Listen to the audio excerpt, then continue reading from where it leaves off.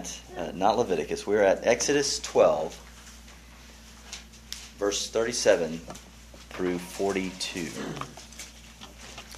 Exodus 12, verse 37 to 42.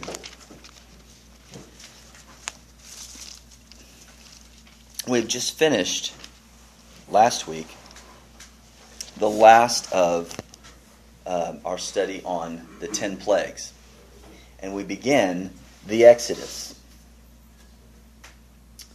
The Exodus. Think about this. Freedom from centuries of slavery. One without a single shot being fired, without a blade being drawn, without the payment of money to their masters to be able to get out. They're free. And this night, the journey begins. Let's look at Exodus 12:37. And the people of Israel journeyed from Ramesses to Succoth, about 600,000 men on foot, besides women and children.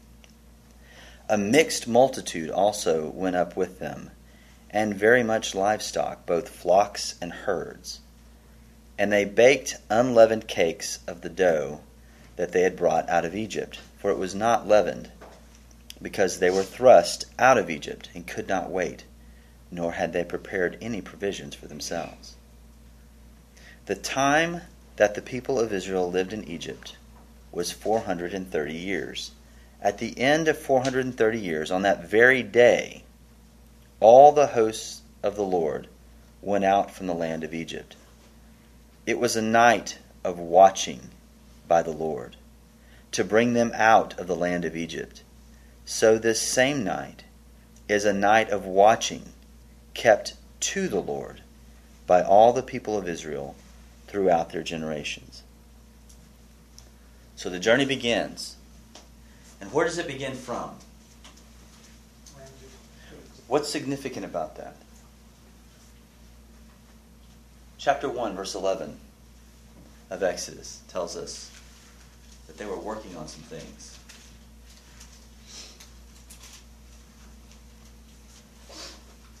Why is starting from this city significant?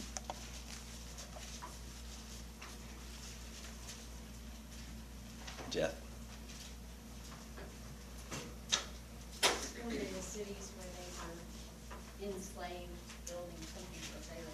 Right. The name of the city is the name of a pharaoh.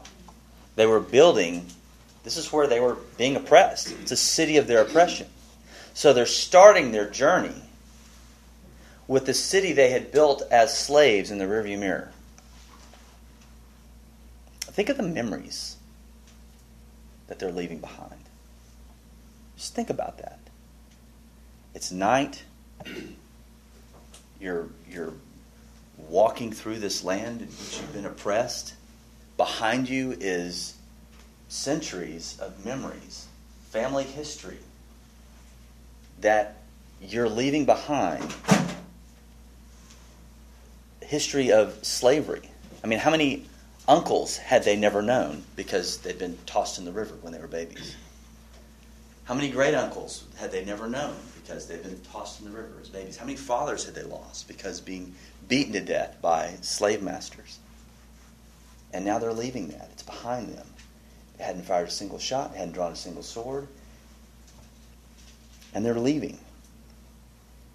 There are probably people walking with them with limps, bearing marks on their bodies from the oppression of slavery. And it's behind them. They're leaving. What do you think the mood would be? Just imagine. Get out of the mindset of American freedom for a second. Put yourself in their place. What would you think they would be feeling? Yeah. I think it'd be surreal. I think I'd be thinking they're gonna come get me as soon as they possibly can. I wouldn't have accepted that this was freedom yet. I'd be like, we're still enslaved. They're gonna come get us. I mean, freedom and just what now? What now is a good question. Yeah. So the feeling this can't be real. Something's going to happen. What now? Say we make it out past the border. What's going to happen then? Are we going to be enslaved by another nation?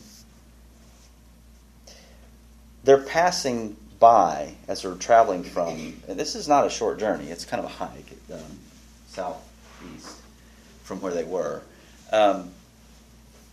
As they're traveling, they're passing, especially when they get to the Succoth area, they're passing,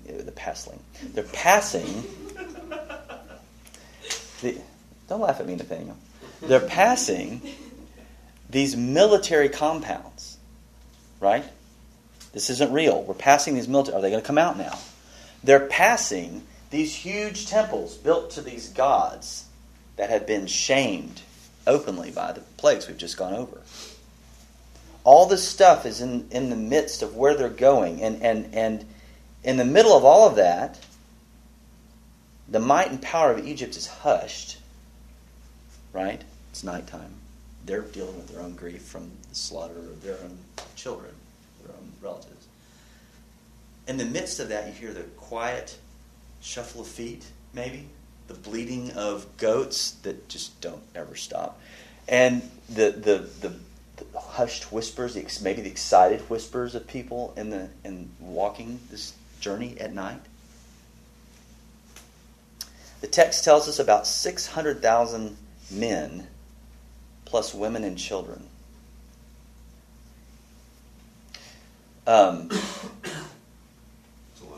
Scholars estimate that if you do count the women and children together, they estimate anywhere from between 2 and 3 million people on this journey. There's this mention of a mixed multitude with them. What is that in reference to? What do you think? A mixed multitude. Didn't some of the Egyptians go with them? Yeah. Yeah, these are people who are not Israelites joining themselves. This term here is actually a Hebrew term that means one who is not part of the nation joining themselves to the nation. Foreigners traveling with them. Various kinds of people who join themselves to Israel who are not part of Israel. Why would they do that? Picture of all, the way the New Testament uses, all will be saved. Yeah. The whole earth. Every demographic. Also, Egypt is kind of done for. I don't know. I think it could have also been that there was no point. Right. And that's a good point. I was reading through some of the timelines of Egyptian history. After this point, Egypt never becomes a world power again. I mean, that's not fair. They're strong, but they're never like Roman strong or Babylonian strong. At this time, they were. Or what? Or USA strong. Well, there's nothing in comparison. So you have this sense of demise in Egypt. And so there may be, hey, let's follow the people of hope here. They're going somewhere. I don't think they were following the people. I think they were following God. Well, because they would have been the ones who did the blood and everything. Some of that's true. We'll see later where it's some of these people are called the rabble, where they incite the people to be discontent with what God is providing, and the whole thing with quail comes out of that. Some of these people are involved in that, but the point is, their Genesis is being fulfilled, right? What the promise to Abraham, that you'll be a blessing to all nations. In this striking of Egypt, these people are joining them, learning about God, not Ra, but Yahweh. So you have a fulfillment, a type of fulfillment of that. All right, verse 39. The first leg of their journey, what are they eating? Unleavened bread. We talked about this a little bit before. What reasons are given for their having to resort to flatbread? No time for preparation. What else? God ordered it. God said, "Don't do it." Okay. Okay. What? They didn't have an excuse, I think, to wait around. Right. Gotta wait for the bread to rise. Yeah, I know we're free. But the bread. Have you had fresh bread? So they're leaving fast, and they can't make provision for themselves. Right? They didn't make provision for themselves. It says in Egypt they couldn't wait or linger for to rise because they were thrust out of Egypt. They're simply unprepared for this spontaneous nature of their leaving. And isn't it interesting how when the Spirit of God calls us out of darkness into light, out of Egypt into Canaan, sort of journeying to Canaan, calls us into fellowship with Christ, we're simply unprepared. I mean, when you become a Christian, do you know everything at once? You got it all together? You do now, though, right? I mean, but God provides what? He provides the unleavened bread of His Word, the pure bread of His Word, that we're to eat on, that we're to feast on. And sometimes, along the way, we get, stuck in a place and let the bread rise. I don't know what take that metaphor however you want, but we try to add on other things to make ourselves feel more called or more Christian, when it's the Word that He gives us, the unleavened bread of His Word, that we're to feast on during the journey. All right. Look at 40 and 41. The time that the people of Israel lived in Egypt was 430 years. At the end of 430 years, on that very day, all the hosts of the Lord went out from the land of Egypt. Why is this little detail mentioned? That seems like an odd... If you add 4 and 3, you get 7, which is the number of completion. And then if you turn it backwards and interpret it, you get Obama. I heard a legitimate answer in the back of the room. Other than the fact that in numerology it equals Obama. Grant, what did you say? It's a fulfillment of prophecy. What prophecy? That Obama was... You're killing... there's something in the water today. I don't know what the deal is. But what is the prophecy? What is this prophecy of which you speak? No. I don't remember where. I think it was back in Genesis. Yeah, Genesis 15:13.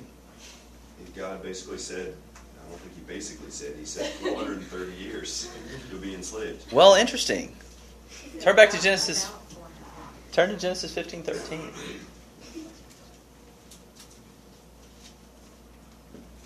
And read to me what it says. Then the Lord said to Abram, "Know for certain that your offspring will be sojourners in the land that is not theirs, and will be servants there, and they will be afflicted for 400 years." Uh-oh. Is God miscalculating by 30 years? They weren't necessarily enslaved for the 430 years, right? So they lived in Egypt for 430 years, right? Okay. Is that totally off? Well, No. I'm sorry. 400 is less than 430. Right. So they were afflicted for 400 years. Period. Okay. If you want to go beyond that, that's fine. I think, again, this is the kind of silliness that you'll see with hypercritical people of the Bible. I even read an article last night about how they, well, if you really count the genealogies, given the most number possible, it's really 354 years. And, well, no. I mean, you have, anyway, there are reasonable explanations to make it harmonious, to make it, to reconcile these different numbers. There's always, given the benefit of the doubt that someone is consistent in telling the truth, like you would with any other book, any other literature, you can reconcile it. An easy way to say it is the 400 years is a general term, about 400 years. You just say it that way.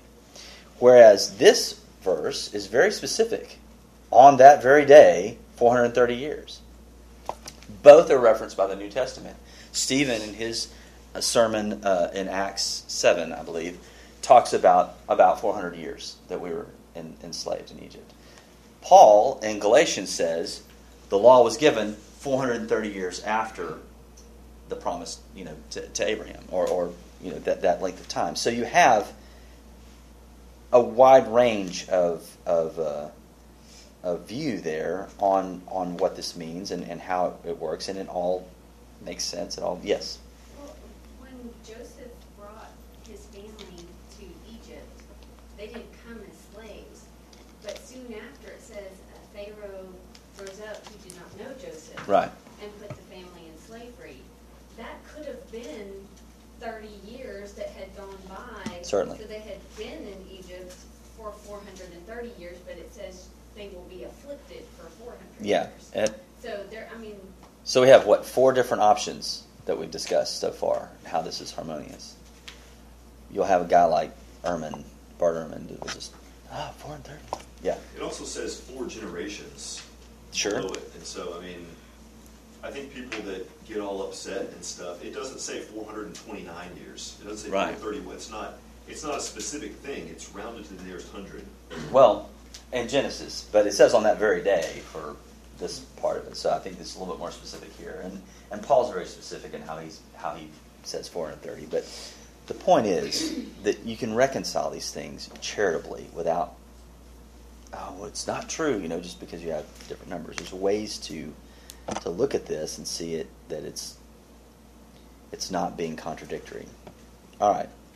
400. My general view is that 400 is a rounded number, while 430 is the more exact. Now, here's the thing that if you're doing a one-to-one study, you'd say, "What struck you?" This is what struck me. Verse 42. It was a night of watching by the Lord to bring them out of the land of Egypt. What does that tell you about the character of God?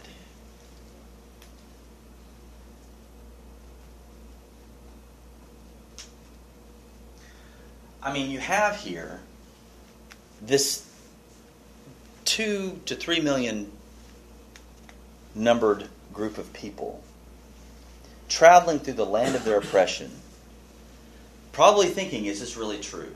Is this something's gonna happen?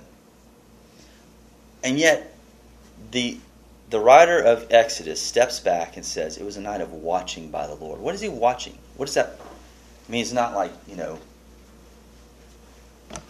Edward just watching over Bella, looks kind of creepy looking thing. But what does that mean? The watching. Flocks by night, so he's a protector. It's not even guarding, right? Moving, working in the nighttime. What's the contrast to? What do we talked about? What did we talk about with the Egyptian theology? They sleep at night. That their gods are asleep. They're in, well, that's a Greek term, Hades. But anyway, they're in the underworld. But God doesn't sleep or slumber. That's the character of God reflected here. He's always working for his people. He's always defending them, guarding them, moving on their behalf. He never sleeps or slumbers. Protection of his people is paramount. Has he changed?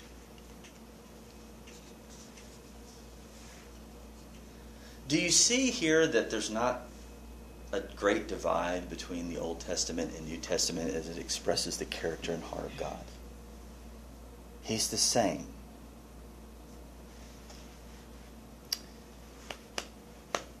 What is Israel to do in response? What is their... This is a cultural thing for them. It was a night of watching by the Lord to bring them out of the land of Egypt. What does it say? So this same night is a night of watching kept to the Lord by all the people of Israel throughout their generations. What's their response to his protection, to his guarding, to his watching over them when no one else will? What's his response? Remember, it's to Worship. Worship. Remembrance. Continue to watch. What are they watching for? What are they watching over? It's more to be attentive to what God has planned. If he says something, it's going to happen. They're watching him. Their eyes are on him. Good.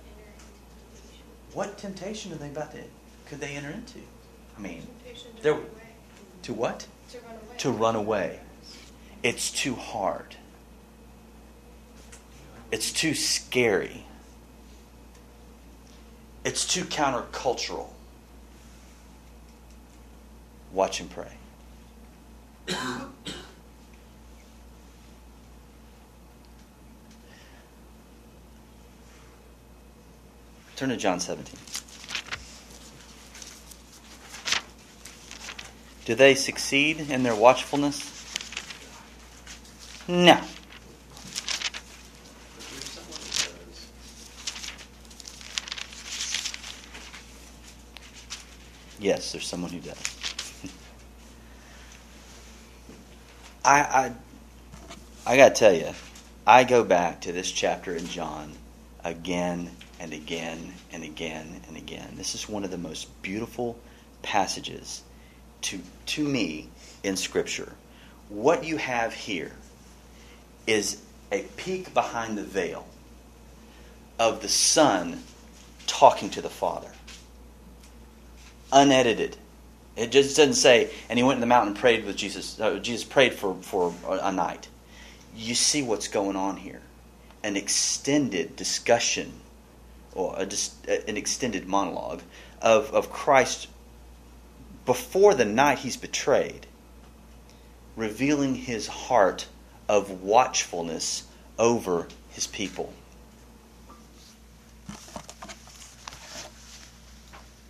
When Jesus had they're at the Last Supper, right? They've just done communion, the thing that we do.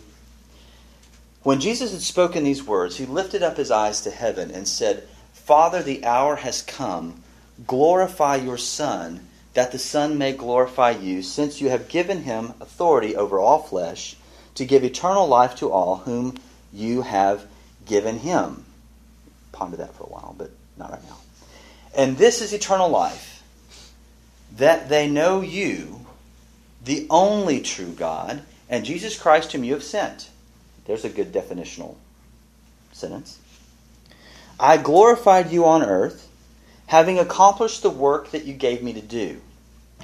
And now, Father, glorify me in your own presence with the glory that I had with you before the world existed. I have manifested, this is the part I want to focus on right here. I have manifested your name to the people whom you gave me out of the world. Well, there's that giving again.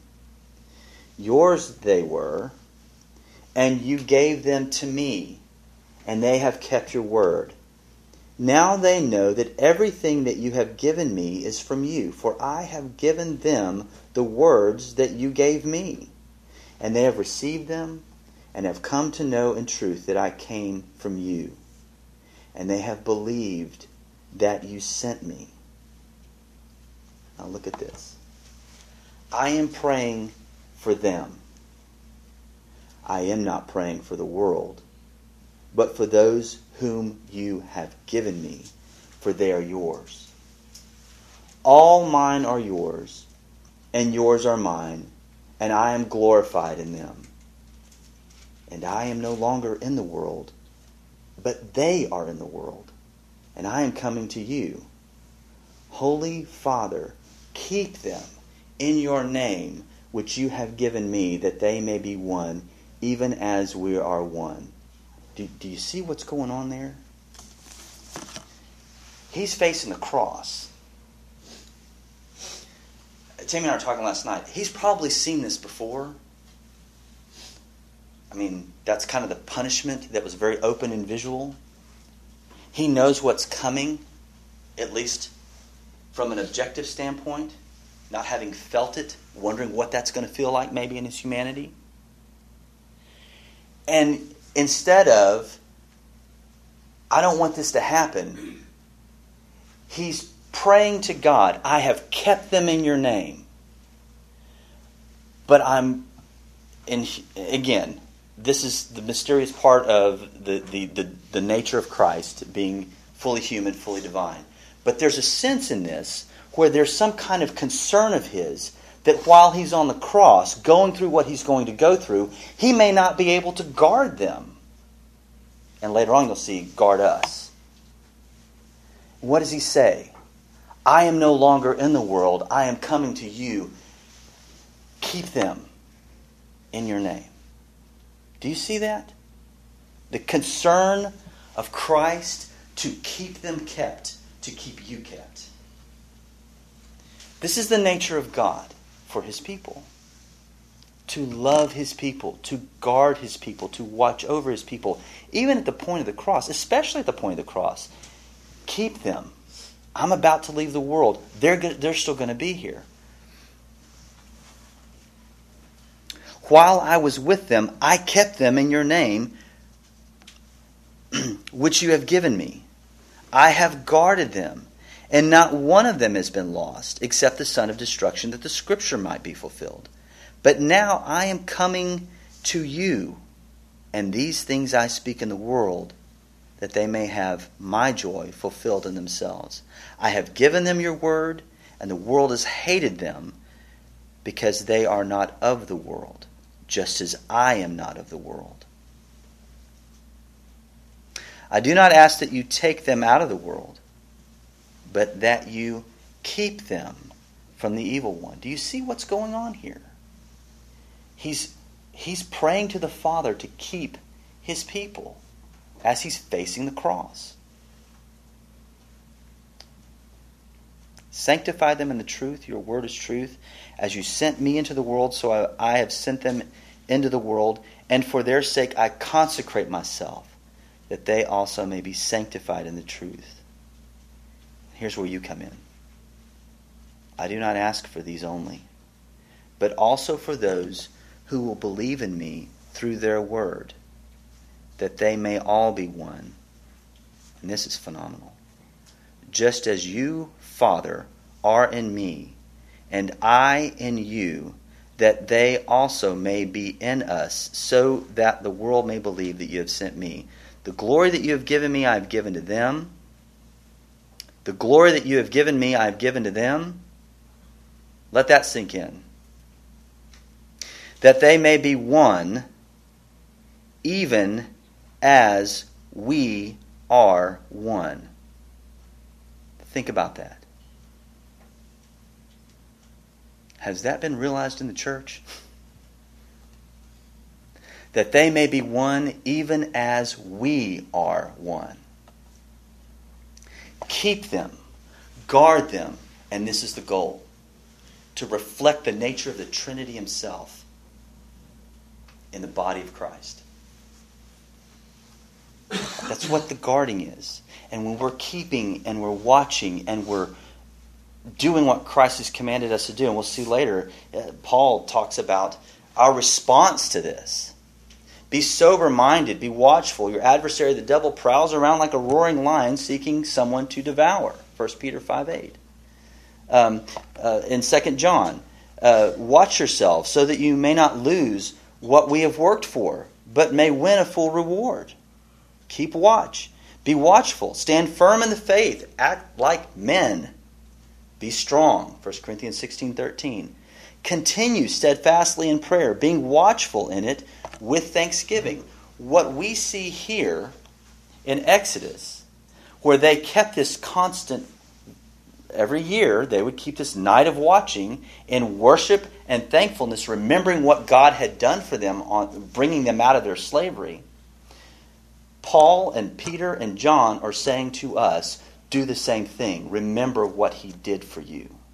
Be watchful over how you live your life, how you are consistent in prayer, dependent upon God for something you can't do on your own,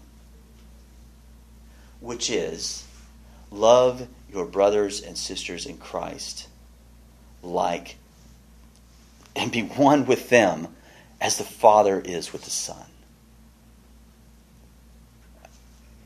That's what we're called to be. That's what we're called to do. Any questions? I went on a monologue. Sorry. Any questions?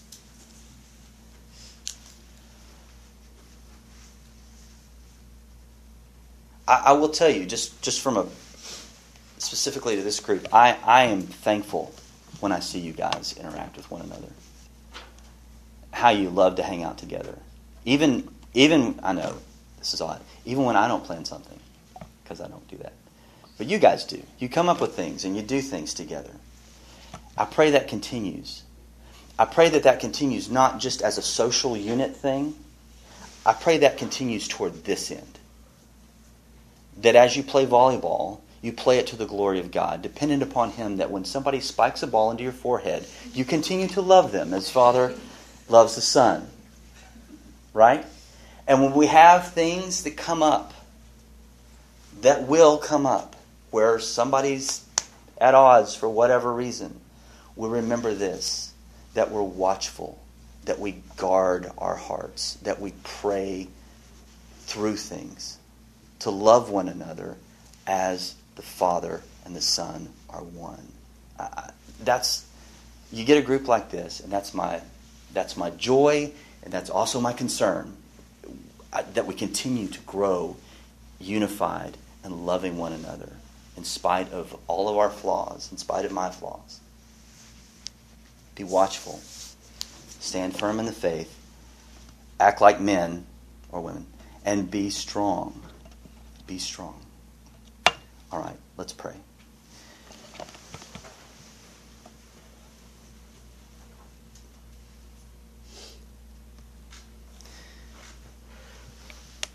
Father, it's a humbling thing to read through this high priestly prayer of Christ and realize how often we don't live up to that goal and ideal of being one as you are one with the Son.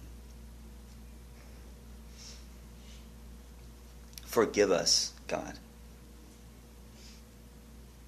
when we fail to consider one another better than ourselves, when we fail to strive to outdo one another in good works, in service to each other. Jesus said that the world will know that we're his disciples by the love we have for one another. I pray, Father, that in this group that you continue to grow them, to unify them, to cause them to love one another in Christ, not just as a group that's fun to hang out with, but more than that, brothers and sisters, family in Christ. And that would spill over to other people to invite in, and so that worship will continue to grow in our midst because of the joy that you have brought in us through Christ and what he's done for us.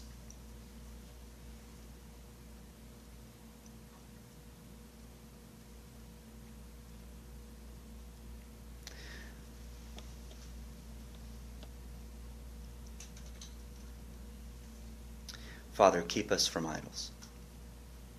And let us not fear the culture. Let us not fear the pressures of our own emotions that sometimes get out of whack. But let's trust you.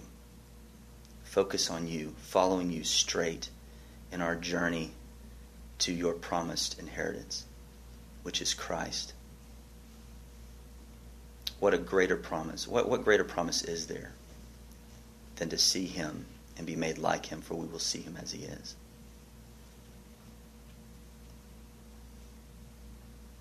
In his name we pray. Amen.